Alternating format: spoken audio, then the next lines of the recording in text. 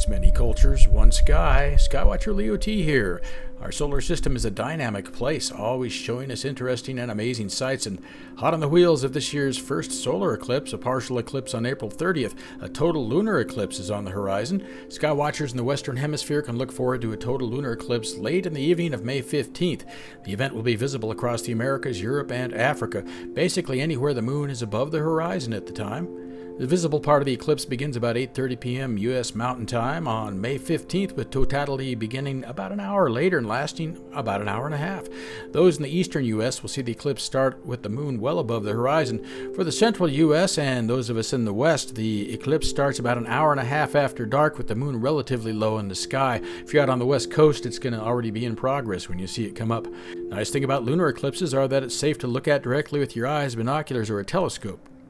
The moon will take on a dim, reddish hue during the period of totality.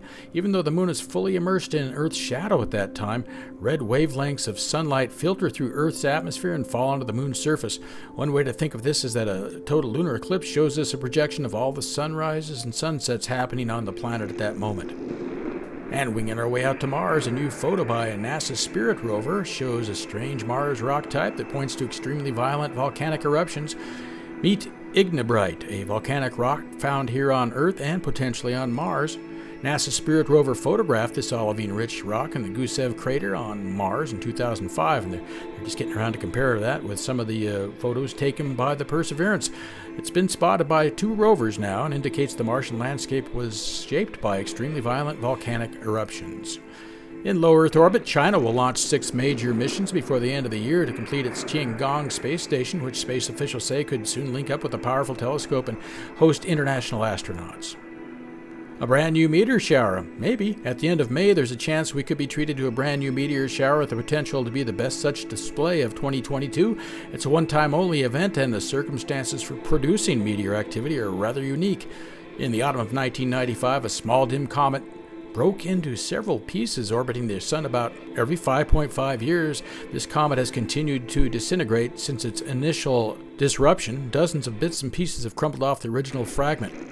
And speaking of meteorites, in Mississippi, after seeing and hearing a loud fireball overhead, residents are seeing meteorites turn up on the ground. Following this fireball over the state, April 27th, Linda Welzenbach Fries was among the people on the ground who spotted the rocks, originating from a small body in space, while accompanying her husband Mark Fries, who happened to be a meteorite expert at the NASA Johnson Space Center's Astromaterials branch.